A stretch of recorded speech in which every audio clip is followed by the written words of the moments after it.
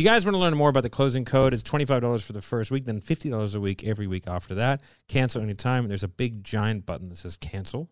That's why I hate when people email me. I just email back a screenshot of the portal with a big giant cancel button because it's no admin. I don't want to speak to you. Yeah, that's the point. It's the whole point of it. It's a high profit activity. Yeah. But it's basically our staff portal. So everything from how to follow up, how to close, objection handling, you name it, it's in there. Good to go. Plus 6 role plays a week, $50. There ain't nothing better on the planet.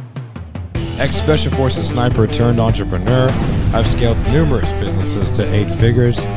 My name is Matt Ryder. This is my podcast, and I'm telling you to put that coffee down. Welcome back to another episode of Coffee is for Closers. It's Matt and Pat today, and today we're talking about goal setting. Hey-o. Got any goals for 2023, sir? Nope. None. Broadcast over.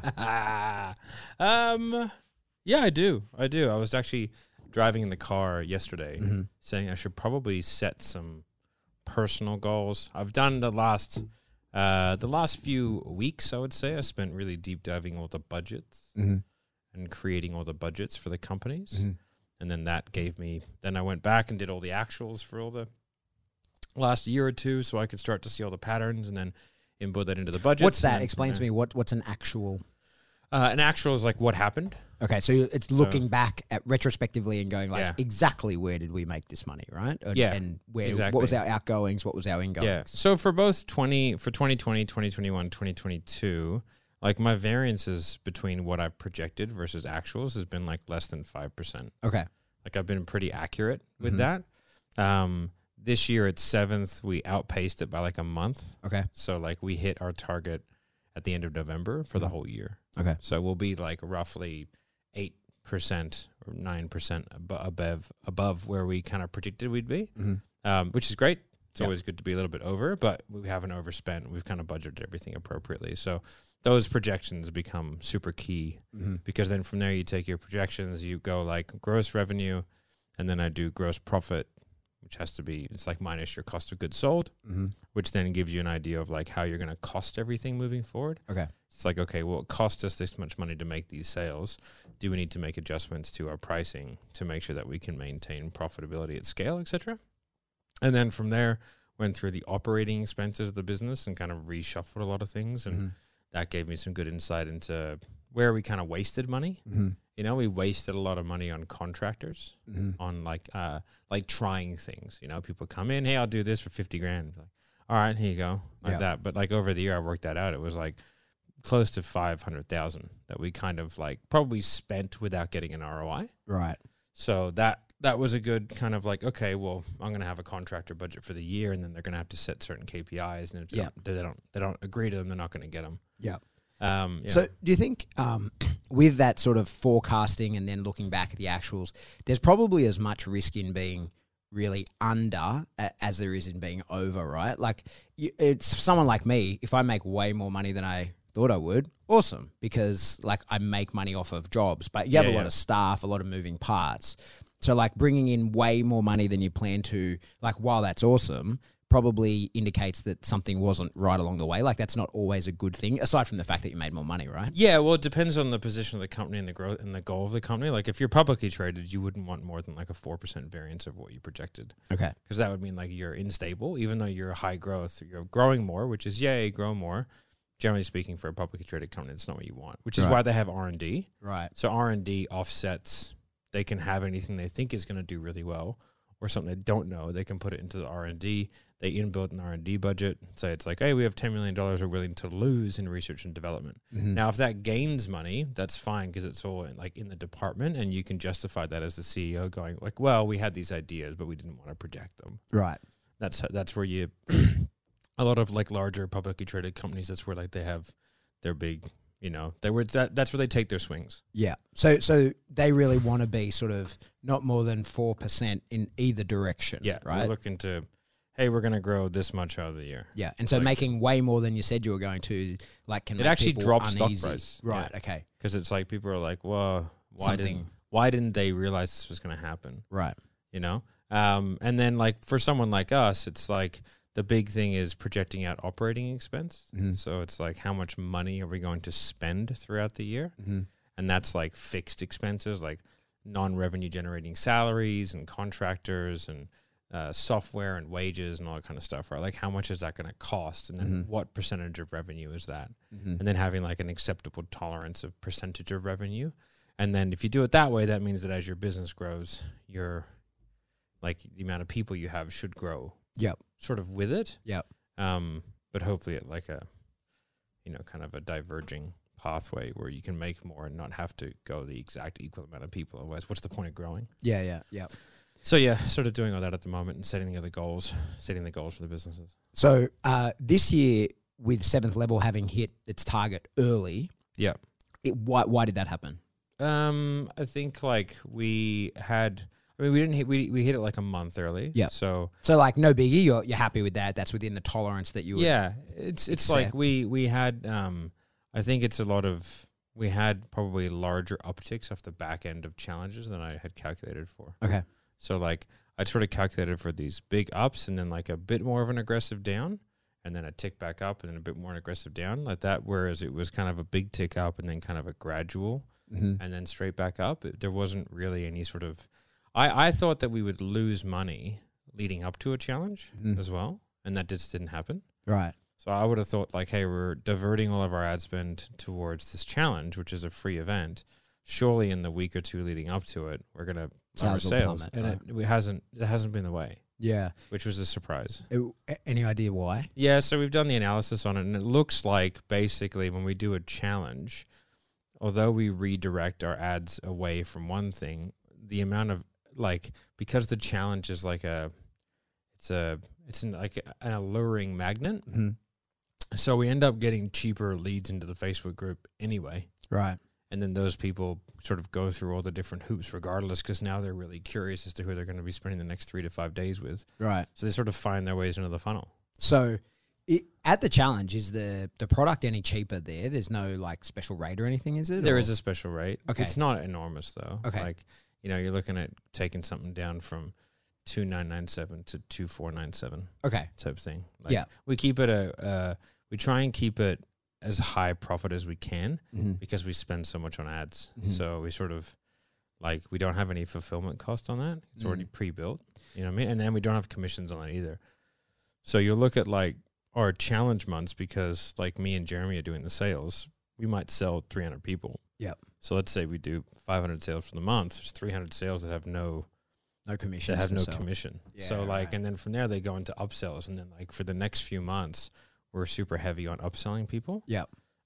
Which is great, which means that like we can take the burden off the ads for the month after. We can spend less there and then still make more sales at a higher profit because we don't have that as high a cost of advertising as usual. Yeah. So it's a sort of interesting, like the way that it's worked out is that the challenges sort of make everything cheaper.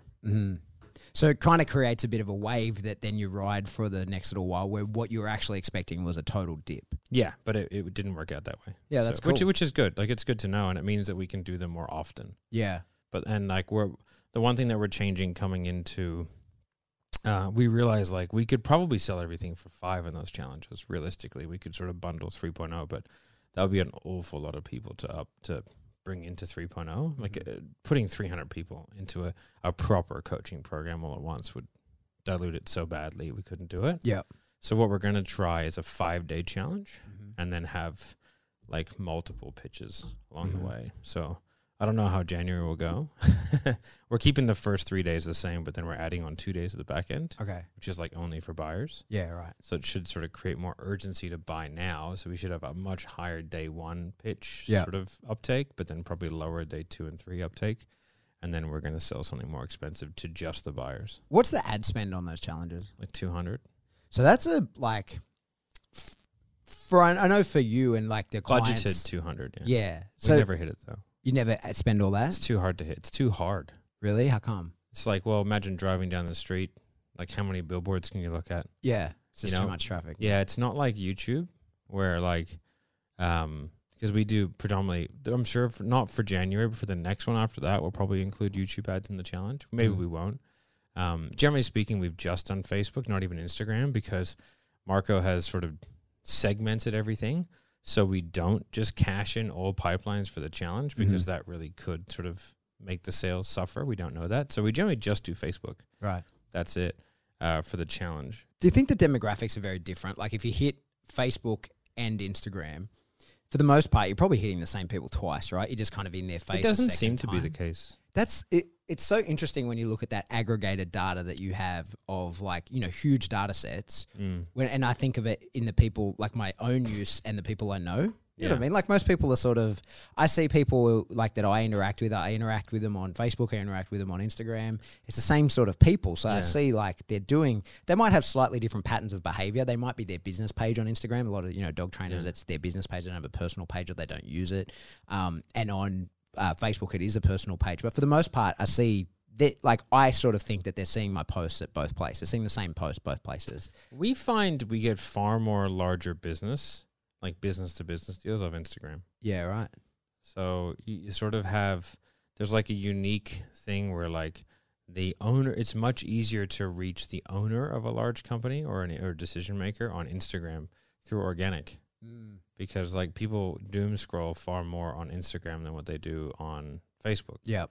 Right? So like that doom scrolling has got us many celebrities who run sales teams. Like and like some like we got our largest account ever, which is like Quility, which we sold literally thousands of people into our programs from that JV partnership that we set up, and we did a big keynote, like $100,000 to go out there and speak to some people. That was because they saw the reels. Yeah, right. You know, and then from there started a conversation, reached out to us on email, and that's kind of how it all begins. Yeah. Right. So we've found more success on Instagram than we have LinkedIn. Wow. Doing business to business. That's crazy. Which is weird. Yeah. Yeah. Yeah, but it's not entirely obvious to me that we're hitting the same people twice. It seems to be like Instagram is more effective for us, I would say, at the moment, especially because of the content. Yeah, so Jeremy's presence, how well that content is hitting, how targeted it is. Yeah. I find myself quite captivated by Jeremy's reels. You know what I mean? They're very good. They are good. And I think that he hits a very broad market of like the way that it's delivered. I even find myself watching them and being like, oh, that's good advice. I'm going to find a way to implement that. So that's very intentional. So he writes them in a way where any industry can take value from it, which is a difficult thing to do, which is why it takes so long. Right. So we film 40 a month. And 40 a month, or I think even more, maybe like I think 60 a month get uploaded. Right. We film 40, and then we've got coaching calls and other mechanisms that we can grab content from. But it's about 60 a month, I think, that get uploaded. I want to say roughly. Yep. And from that, they're like a 3 to 5 minute video, which is dot point, not scripted, but dot pointed out the whole way, and written to be fairly ubiquitous, which is the tough part because. Like we could just do insurance specific, and that would be actually really easy because he could just kind of rattle them off. But because we have to kind of go, okay, how do we hit everyone? How do we hit a broad spectrum here? Yeah. Super interesting. So sorry to go back to what we're talking about with the challenge, you're only farming Facebook currently for that, and you're budgeting $200,000. We budgeted 200. I think we usually spend like 130, 140 US.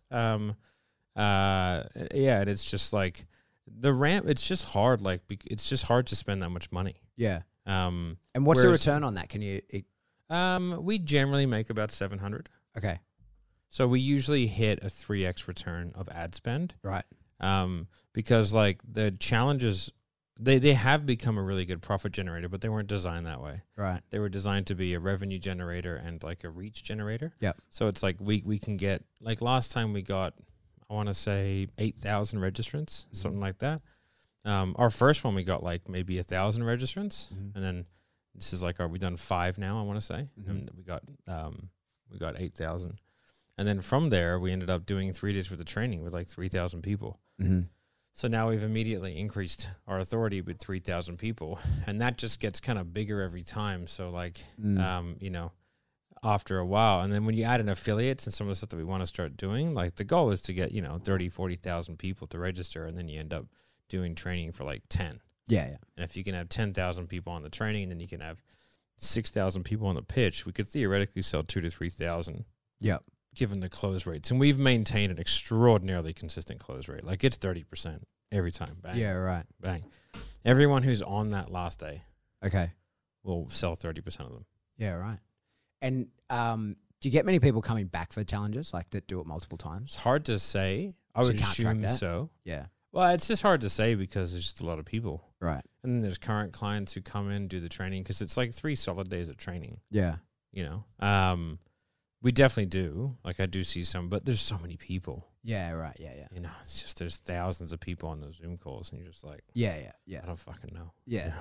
Watching the chat. And because you don't see them either, right? Like, because it's done as a webinar, not as a Zoom call. Yeah, and I don't really know how to set it up so people are on camera. Yeah. Like, I've asked You many need people. that Tony Robbins fucking Well, no one will tell me.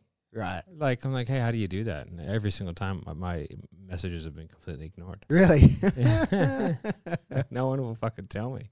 Yeah. It's just like, come on, guys. Yeah. I'm half convinced it's just a fucking video. Of Like, that's just playing in the background on a loop of a bunch of people really excited Brady Bunch style. Could be. You know, like, because they can't figure out how they've done it. I know that there's Tony Robbins has a studio you can rent out Yeah. to do it. Yeah. You know, I think Dave Metzger does as well. Yeah. He built that that's in COVID, right? Like a big, huge room. Yeah, it was something phenomenal. It was some phenomenal amount of money. Yeah. Like Yeah. he climbs into the Death Star and he's in a big Yeah. circle and he's pointing at everyone. Yeah, just Jerking everyone off. just giant face and hands. Okay, so you're projecting next year challenges. Are you going to do more of them? Like, or We're gonna do 4. Mhm. So we're gonna do 1 a quarter, whereas we were doing 1 every 4 months. right? So we're gonna do 1 a quarter. It's a big undertaking, Mm-hmm. and they are expensive. Mm-hmm. So like that's ads, but like there's other expenses that go around it, you know. So like for example, the one in January, me and Marco flying to the States for it. That's a whole, you know, that's an expense in itself, and then there's just a lot of things that go in with it. Mm-hmm. But it tends to be a big revenue driver post challenge. Yeah. So it all seems to make sense so far. Yeah. Yeah. What else is on the horizon for next year? It's been interesting because the last few years have been like really growth centric. Mm-hmm. And I think this year for both businesses, it's going to be kind of like an operational excellence Mm-hmm. and Sort like, of consolidation. yeah, it's going to be, so I've still got growth projected, but not that much. Okay. So like, we're not going to be on fastest growing companies list next year. Right. I wouldn't think. I Right. mean, if we do, it'll be way down the pack. Right. You know what I mean? But it's sort of intentional Mm-hmm. because then 2024 should be fucking mahusive for growth. Mm-hmm. But what I have to do is I have to generate enough cash to like finance significant growth Mhm. because we've had good growth, but it's like, it's sort of like, you know, saying, oh yeah, I'm growing super fast because I'm one, Yeah. Yeah. you know, like 1-year-olds grow really quickly. Doesn't Yeah, mean yeah. they're better at growing, Yeah. you know? Yeah. Yeah. Or I'm the liver king, right? I can't believe the out of the Liver King. In other news, like Oh, the yeah. sky's blue. I know, right? Like Yeah. who in their right mind? Like there can't be a person on the planet that believed Liver King that he was natural. Natty. There's no one that The believed most natty. that. It is ridiculous. Eating liver. You don't know. Yeah, so I lost my train of thought there. Next year, Yeah, so not going to project out huge growth. Still growth, but not like mahusive kind of 500 times revenue type thing that we've been doing. It's going to be like consolidation, customer focused, operational excellence. Like, but the mandates for the two companies to like the operations staff is to become a very easy company to do business with. okay, Like, whereas I think traditionally we've been very good at what we do, but been difficult to deal with right, because like we are the best and you'll do it our way. It's like, well, yes, but maybe let's be a little bit easier to do business with, you know? Yeah. So, what does that look like in practical terms? well, for Sales Sniper, it's definitely a lot higher level of communication Okay, and like, with clients, yeah, with clients and, right, and sort of, you know, having the ops staff be more involved in clients. Been like, well, how can we make your life easier? Give me some feedback on like what's been a good experience for you with us and what's been a bad, and like how can we inculcate more, you know, and provide you with more value, like with what we're doing, because that just makes the relationships more deep and to be honest, more difficult to get out of. right, yeah, You know, like that's the ultimate end game is to become so entrenched that it's like indispensable. yeah. And it's like the thing that we've done really badly is we've been really good at making ourselves indispensable without the knowledge of the client. Right. So we do so many things and we fix so many things and put out so many fires that we do not tell them about, that they just assume what we do is straightforward. But it's just not. Yeah. You know? Yeah. I mean, that's the legend of the Dragon Slayer, right? That's the whole point of like the Dragon Slayer goes out and fights the dragon instead of letting it come into the town. And so the town doesn't even know that there are dragons. Yeah. And I think that's the myth. That's where it all comes around. I think every now and again, the Dragon Slayers have to let the odd dragon in. They have to let so Just they can to fight in front of it. Yeah, just so they can fight it off in front of everybody. Yeah. Because we're like, you know, we got Anthony sitting out there reviewing, you know, tons and tons of sales calls and constantly manipulating sales processes, constantly updating how calendars work. Like, you know, at one stage, one of our clients, we took them from 40,000 a month to 500 they did last month. Wow. Right. And, you know, they've been going for a couple of years before we met them. And they were just kind of never got past that $400,000, $500,000 a year. We took over the sales, then we took over the marketing as well. And it's like, yeah, like they know we're obviously indispensable, but it's like they still have no idea to the level of complexity that we're kind of operating their business at. And if we did leave, that business would collapse almost immediately. Right. So it's like, So and I've spoken to the board and they were like talking about exclusivity. And I was like, well, I'll be more than happy to entertain it. However, like you'll have to swipe my palm with silver. And they're like, oh, I think we'll just leave it for now. And I was like, that is a stupid play. Right. I was like, you should be paying me they should give me, like, in reality, like if they knew everything we did, they'd probably hand me a $500,000 check and say, please don't do this for anybody else. Right. You know, because the level of complexity that it takes to like systemize the sales and marketing department that well to where like they just think it works. Yeah. It's chaos. And that's your IP, right? So like you can pick up the template that you've created around them and put it onto anybody you like. Yeah, I know any competing people. Yeah. There's no actually like it. You know, it's not a problem at all. Yeah. Like different sales team, different people. There'd be no crossover whatsoever. I'd have no problem doing that. Yeah. And so it's just interesting to be like that. It just goes to show like, oh, you don't know what we do. You know, whereas like, you know, we're rotating ad creative 5 to 6 times a week. Where, you know, doing this and doing this and doing this and doing this constantly. Like at one stage, that account had a 30% show up rate. It's a sales call. Like that's what it was. And so like in order to fix that, we triple booked every single sales call. So in order to do that, we had to create SOPs for every sales rep on how to manage a triple booked diary and then have a setters that worked hand in hand with the closers on a specific system and cadence to be able to make that work so you didn't piss clients off. That. And then over the course of 6 months, we got that 30% show up rate to a 75% show up rate. Like that's a difficult thing to do. From their point of view, they just see show up rate went from 30 to 70. Good for you. No, because we show them a spot utilization rate. Right. So it's like, yeah, we maintain an 80% spot utilization rate. Right. They don't even know. Yeah, so they have no idea. They have no idea how that went down. Nope. Yeah, right. At that. And then like because we had a different lead generation tactic because the show up rate was so bad.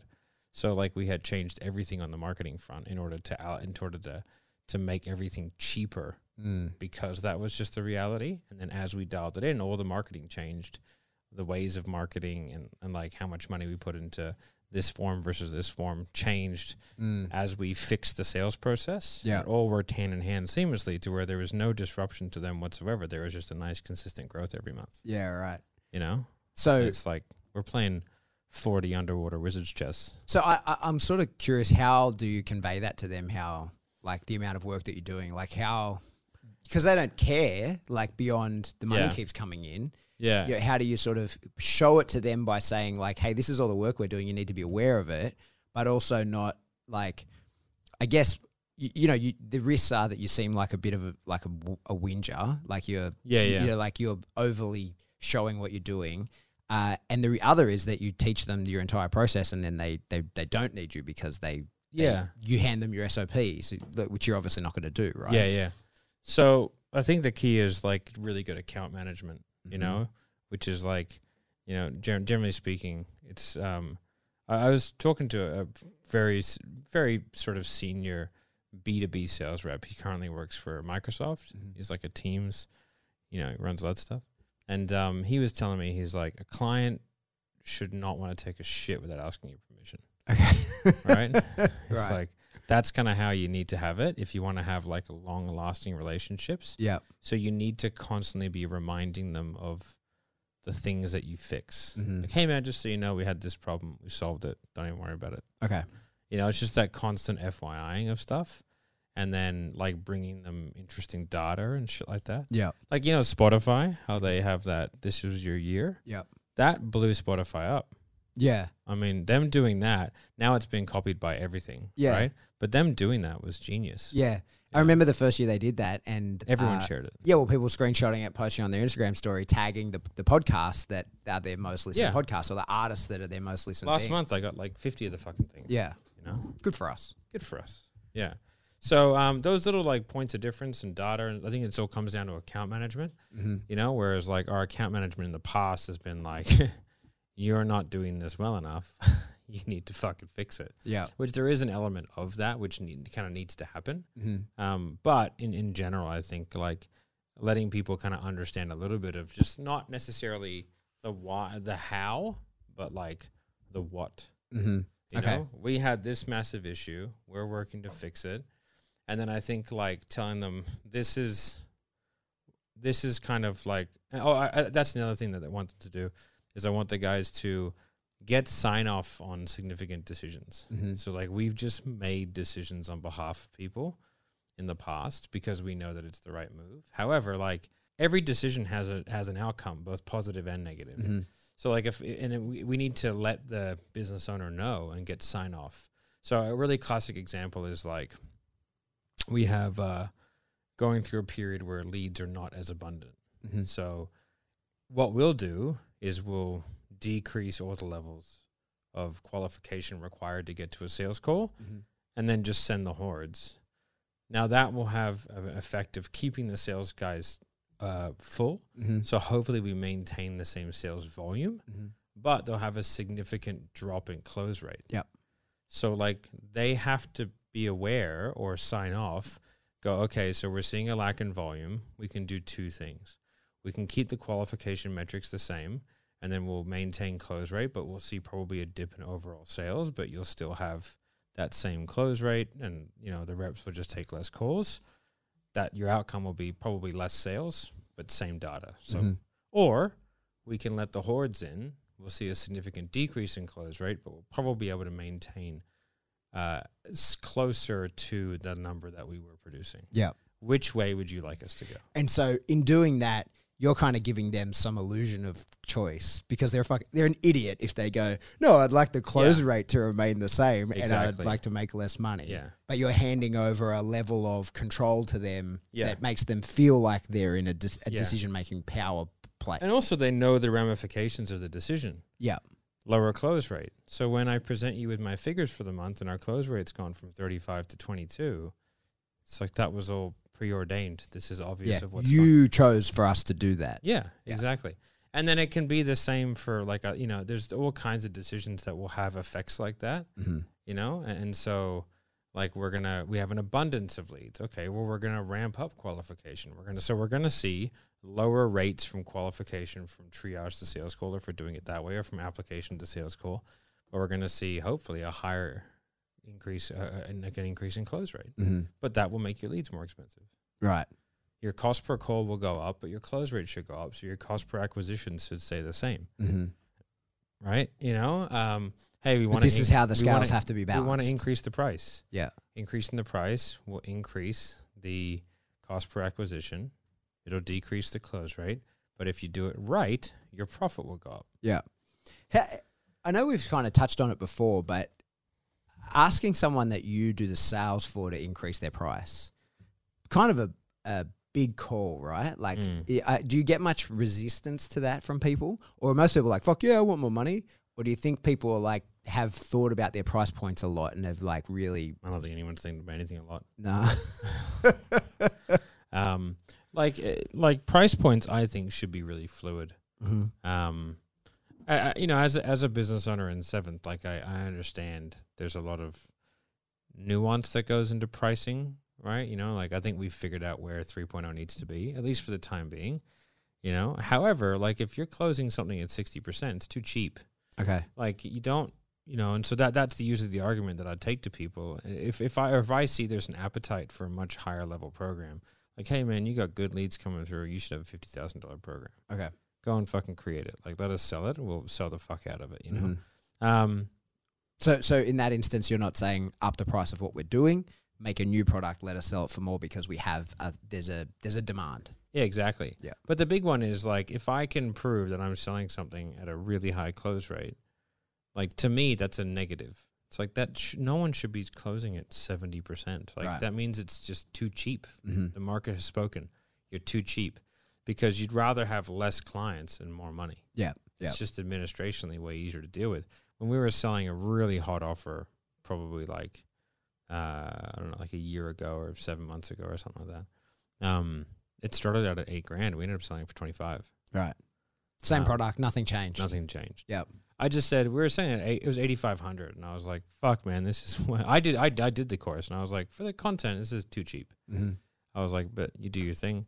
And then I got the first like 8 weeks data back, and I was like, dude, we're closing at like 62%. Like, this is fucking outrageous. We should be closing at 35. Right. You know? So like, let me incrementally up the price. Do you give me permission to up the price? He was like, yeah, do what you want. I was like, sweet, I'll make it 12. And then 2 weeks later, I was like, that's 15. 2 weeks later, it's 20. 2 weeks later, 25. Nice. Right? And so, and it just kind of, I was like, yep, sweet. And then we had it at 25. Then we bumped it to 30. That saw like too much resistance at 30. So then we bumped it back to 25, and that was the perfect number. Yeah. And it was just non-stop all day. I imagine as a coach, like, or the person selling the product, that would be a bit of a scary ride to be on. Like, when people playing with the price of your product like that. Like, I know it's all for the positive outcome. I know that you make more money, less clients, and that kind of stuff. But like, especially if it's a coaching offer, you're the product, to then have other people, you know, determining the price of what you cost. Like, I just think that would be, like, it's obviously good that you do it and you do the right thing, but I could feel myself, you know, like, cautious about that. Yeah, I think, I mean, you probably want to have upper limits. A lot of people will have upper limits of like where they're comfortable going. But the value of something is what people are willing to pay for it. Yeah, yeah. I mean, if you were to take a Genesis SUV, take the badges off, and then put a Bentley Bentayga next to it, it's the same fucking car. Yeah, yeah. Like, just one is 80,000 and one is 600,000. Yeah, yeah. Yeah. Just one has a Bentley badge on it. That's literally the only difference. It's what people are willing to pay for that badge. That's it. Yeah. Right? Especially when you get into those levels. You know, like a fucking AP Rolex, $450,000. Like, is it any better than fucking anything else? Yeah, yeah. Like, no. But it's an AP, and people fucking want it, right? So, like, you know, some things are expensive for the sake of being expensive. Yeah, and like, my thought on education is it's worth as much as people can get out of it. Yeah. You know? Yeah, yeah. Like, our college degrees worth the money? Mm-hmm. You know, as someone without a college degree, I make more money than anyone in my friend sphere. Yeah. And most of my friends have got college degrees, or a lot of them. Yeah. You know, staff as well. Do you know what happened, interestingly? So, like, his real world examples. Me and Tyndall, right? We joined the army straight out of school, and a lot of our friends that went to uni, there was this big surge. Like, obviously, we were making baller special forces money, you know, within sort of 2 years, which was, they were making $0. They're still flipping burgers or whatever while they're at uni. Then when they get their entry level jobs, we were killing it. We were making way more money than them. And then they get, you know, partner at a law firm, something like that. And they say they start making more money than us, but then they're kind of capped out. And so now both of us, as sort of entrepreneurs of a kind, have then like researched But again. what's the aggregate money as well? Like, if you look at money over 20 years, that's a big gap to fill. Yeah. If you're earning $100K more than them for 20 years. Yeah. Yeah. Like, bro, good luck. Yeah. You know? That's a lot of cash to make up. Yeah. But that's been my observation, just in, again, like, very anecdotal data from my own friends group, is that they made way less than us who didn't go to uni, then for a little while more, but then they kind of hit a ceiling. And we sort of more, I suppose it's more of a, I wouldn't call myself an entrepreneur, but like an entrepreneurial mindset, in that I just follow. I have no defined job. I hate to break it to you. Yeah, but I mean, in terms of like, yes, I would say that I count myself as an entrepreneur, but in terms of like, I wouldn't say that I am an entrepreneur as a job. Like, I don't go looking for opportunities. I just take the things as they come. Right? Yeah. So you're a good one. Oh, okay. Yeah. I guess. I suppose so. So here we are.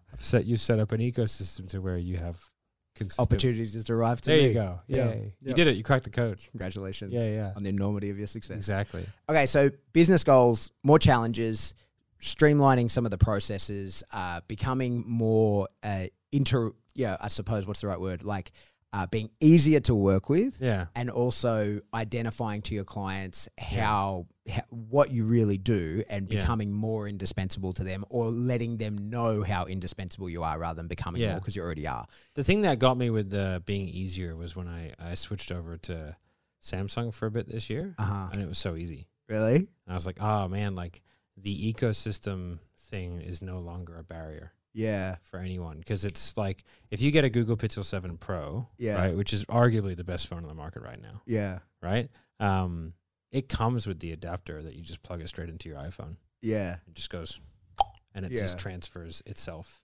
It just does it. Yeah, but I've known you for a long time. I've known you since pre-smartphones, right? Yeah, and you go iPhone, not iPhone. Yeah, I like to until you can't handle it anymore, and then you're back to iPhone. And you get whatever the new phone is. That stupid flip thing that you had. You're like, Pat, look at this flip phone. It's amazing. And I'm like, nah, I'm not interested. And you'll tell me all the features, and then 6 to 7 months later, you're back with it. You're back to the iPhone. I like the minis though. I'm really upset they don't have the minis anymore. Every time you think you get out. But it's just like, but I agree, I like the Apple ecosystem better. Yeah. I just think it works better. Yeah. Right. And all my friends are Apple. Yeah. But now, like, again, they just changed it so that you can iMessage. You can iMessage, you know? So there's a lot of, like, the thing that I think Android is doing well is they're making that transition, like, not an issue anymore. Mm-hmm. That they're making it easy to do business with them. Yeah. You know? Whereas, like, Apple is increasingly making it more difficult, I think, to do business with them. Mm. Like, when I went in, I had a fucking argument with the guy. Because they go, oh, yeah. They go, yeah, put your name down and come back in like an hour because it's busy. I was like, yeah, sweet. And they go, oh, yeah, I'm here for my appointment. And he goes, yeah, sweet. You're Matt? And he goes, yeah, sweet. And I go, you just give us your ID. We'll scan it in, make sure it's you. I was like, you're not scanning my fucking ID into shit, bro. What are you talking about? They go, yeah, just give us a driver's license. We'll scan it into our system and make sure it's you. And I was like. But I told you I was Matt. Yeah. But I go, what last name do you have down for me in my appointment? They go, we don't have one. And I go, then what the fuck does it matter? Yeah. I was like, I'm Matt.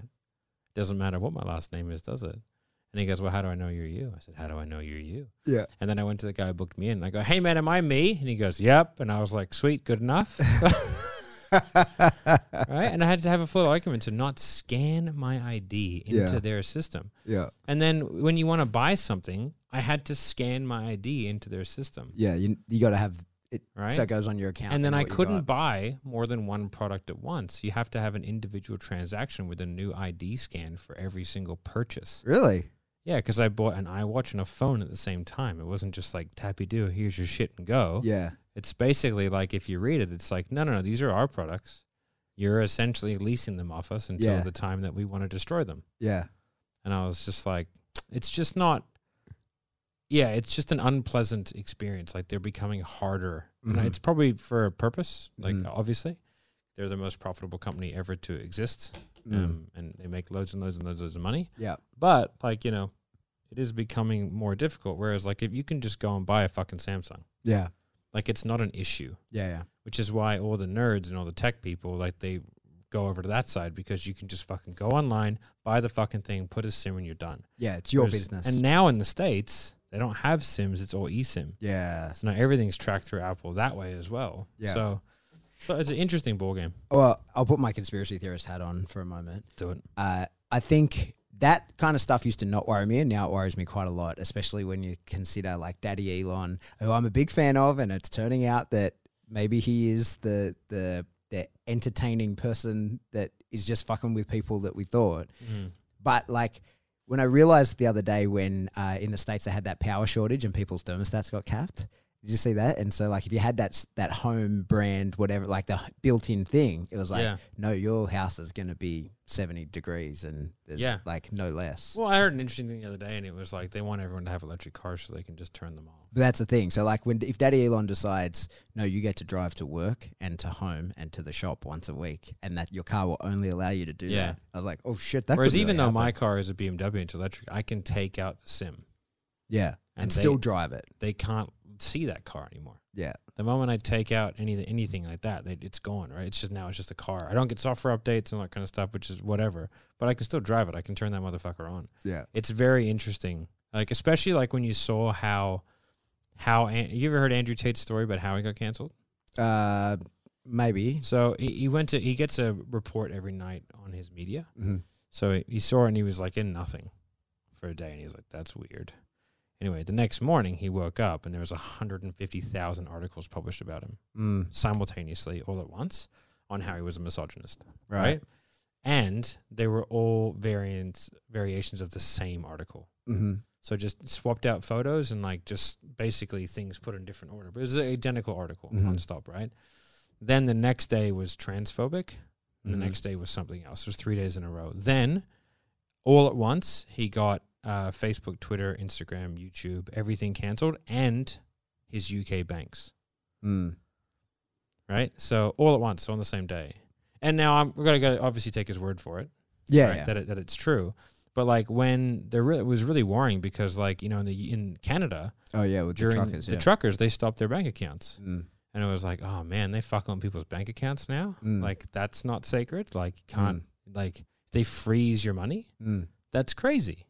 So like it does kind of make you think like as these ecosystems become more prevalent. Yeah, 100%, man. That's like, why. Why? What are they doing? Especially after my latest crypto faux pas, I'm investing in guns and ammo. Yeah.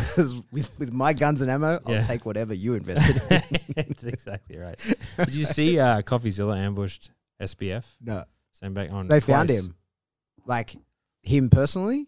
No. I don't know. They might know where he is now, but he was on Twitter. Apparently, Twitter, you can have like these live conversations or something like that. I don't know. These it's sort of like Clubhouse, right? Okay. But it was like a Clubhouse, but it looked like Twitter. And he was doing like answering some questions that were fucking straight fucking fluff balls. And then Coffeezilla came in and just laid the fucking hammer down on this guy. And within 5 minutes of the first one, he was like, I gotta go. And then he did the next day the same thing and just fucking fully tore this dude a new one. Good. That guy's definitely lying. Yeah. Yeah. I'm find him, get my money back. Yeah. He said he reckons FTX USA is still solvent. But then he was like, yeah, but you can't sell any of those tokens, man. Like, so you're not. You're not. That's exactly what he's saying. He's like, you're not. He's like, oh yeah, I had a miscalculation when I said stuff like that. And he's like, but you're supposed to be the wunderkid. I thought you were the fucking genius. How many stupid mistakes are you going to make? Many, evidently. Yeah. So before we wrap up, tell me then, you've got business goals, because this was the topic. Yeah. Personal goals. Aside from switching Samsung to Apple once again. At least twice. At least once. Yeah. You'll go Samsung to Apple. That Pixel looks pretty good. Yeah. I'm going to make a big deal of it on here. The next time I come in here and you're like, I think I should just have another phone. Yeah, I think that's the way to do it. I just get another SIM and then I try and then I have my little foray or soiree with stick them together. Get like yeah. They can dock. Yeah. Everybody wins that way. I'm not sure who. I'm not sure who the winner is. Yeah, personal goals is definitely, I think for me personally, is probably buy a boat. Is that your goal for me? I've always wanted to be the close personal friend of someone with a boat. Yeah. Someone who works really hard and doesn't have a lot of time to use their boat. Yeah. Can I use your boat? Sure. Yeah. Sure. Someone's got to. Yeah. It's just sitting there, be insulting not to. Yeah, I think I have definitely some personal financial goals that I want to hit. And then from there, most of it's just like I want to get my relationship with food better. That's one of my big things. Sort of figure out how not to be the horrible, the horrible emotional state that I am with food. You know, that's not changing. Let's be realistic. No, I'm gonna go and speak to somebody about it. Yeah. On that, I've thought about being hypnotized in that. Do you remember at the BNI there was a hypnotist chick, and I was like, I have issues with food. Do you think you could fix that? She was like, yeah, totally. And I was like, you seem like a con person. I feel like you would totally take my money and sell. I got hypnotized to stop stuttering. And did it work? Yes. Do you hear me stutter very often? I was I throwing had a you. debilitating I was throwing you stutter. an alley oop there, and you didn't catch it. Did it work? Yeah. I was expecting a Will Smith line. Yeah. Sometimes I get nervous and start to stutter. No, I had a debilitating stutter. Mm. I had sort of like a dyspraxic stutter where you can't speak. I'd go like that. Mhm. It still happens on E words every now and then. Not that much, but like sometimes I'll change out E to A to make it easier for me to say. Yeah, right. But it rarely happens. Okay. Now that I'm thinking about it, it'll probably happen at some stage. But I had really bad, like I could barely say a fucking thing. Like try and sit there and go, like that, nothing would come out. Yeah, right. And so my parents took me to a hypnotist, and one session, gone. All right. Was that in the States or here? It was in the States. We need to find one here. Yeah. Let's get hypnotized and see if we can change our relationship with food. Yeah, let's do it. Let's see if we can Yeah. overcome that, because we have the exact same problem. We're too good at eating. Well, I mean, that's probably an accurate way of saying it. Too Yeah. good at eating too much. Yeah. No, but I think No my one's issue, better at making themselves feel sick from a charcuterie board. my issue, and I'm sure people on this podcast don't give a fuck, but I'll tell you anyway, is I can eat healthily, but I'm obsessed with it. So like I can't eat in moderation. Like I have to be obsessed with whatever I'm doing. Yeah. And so it's like if I'm like, oh, I'm just going to eat whatever I feel like, I eat till I'm sick. And if I'm going to eat like properly, then it has to be everything planned 100%. Like I it's can totally never, unsustainable. yeah. And I can never be like, oh, I've eaten half of this meal. That is enough. Yeah. Like that's a psychopath move. What are you, a pussy? I'm going to eat the whole fucking thing. Yeah. Whereas like my wife is like, she is the king of moderation. Yeah. She's just like, I'm satisfied. No, I'm never satisfied. If I don't feel sick at the end of the meal, it was a bad meal. Yeah, it was a piece of shit. I only eat Brazilian barbecue. All right. Perfect place to wrap up the show. All right. That's it, guys. If you like this stuff, let us know. Hit us with the comments, all of that. And we'll see you next week. Goodbye. Bye. Put that coffee down.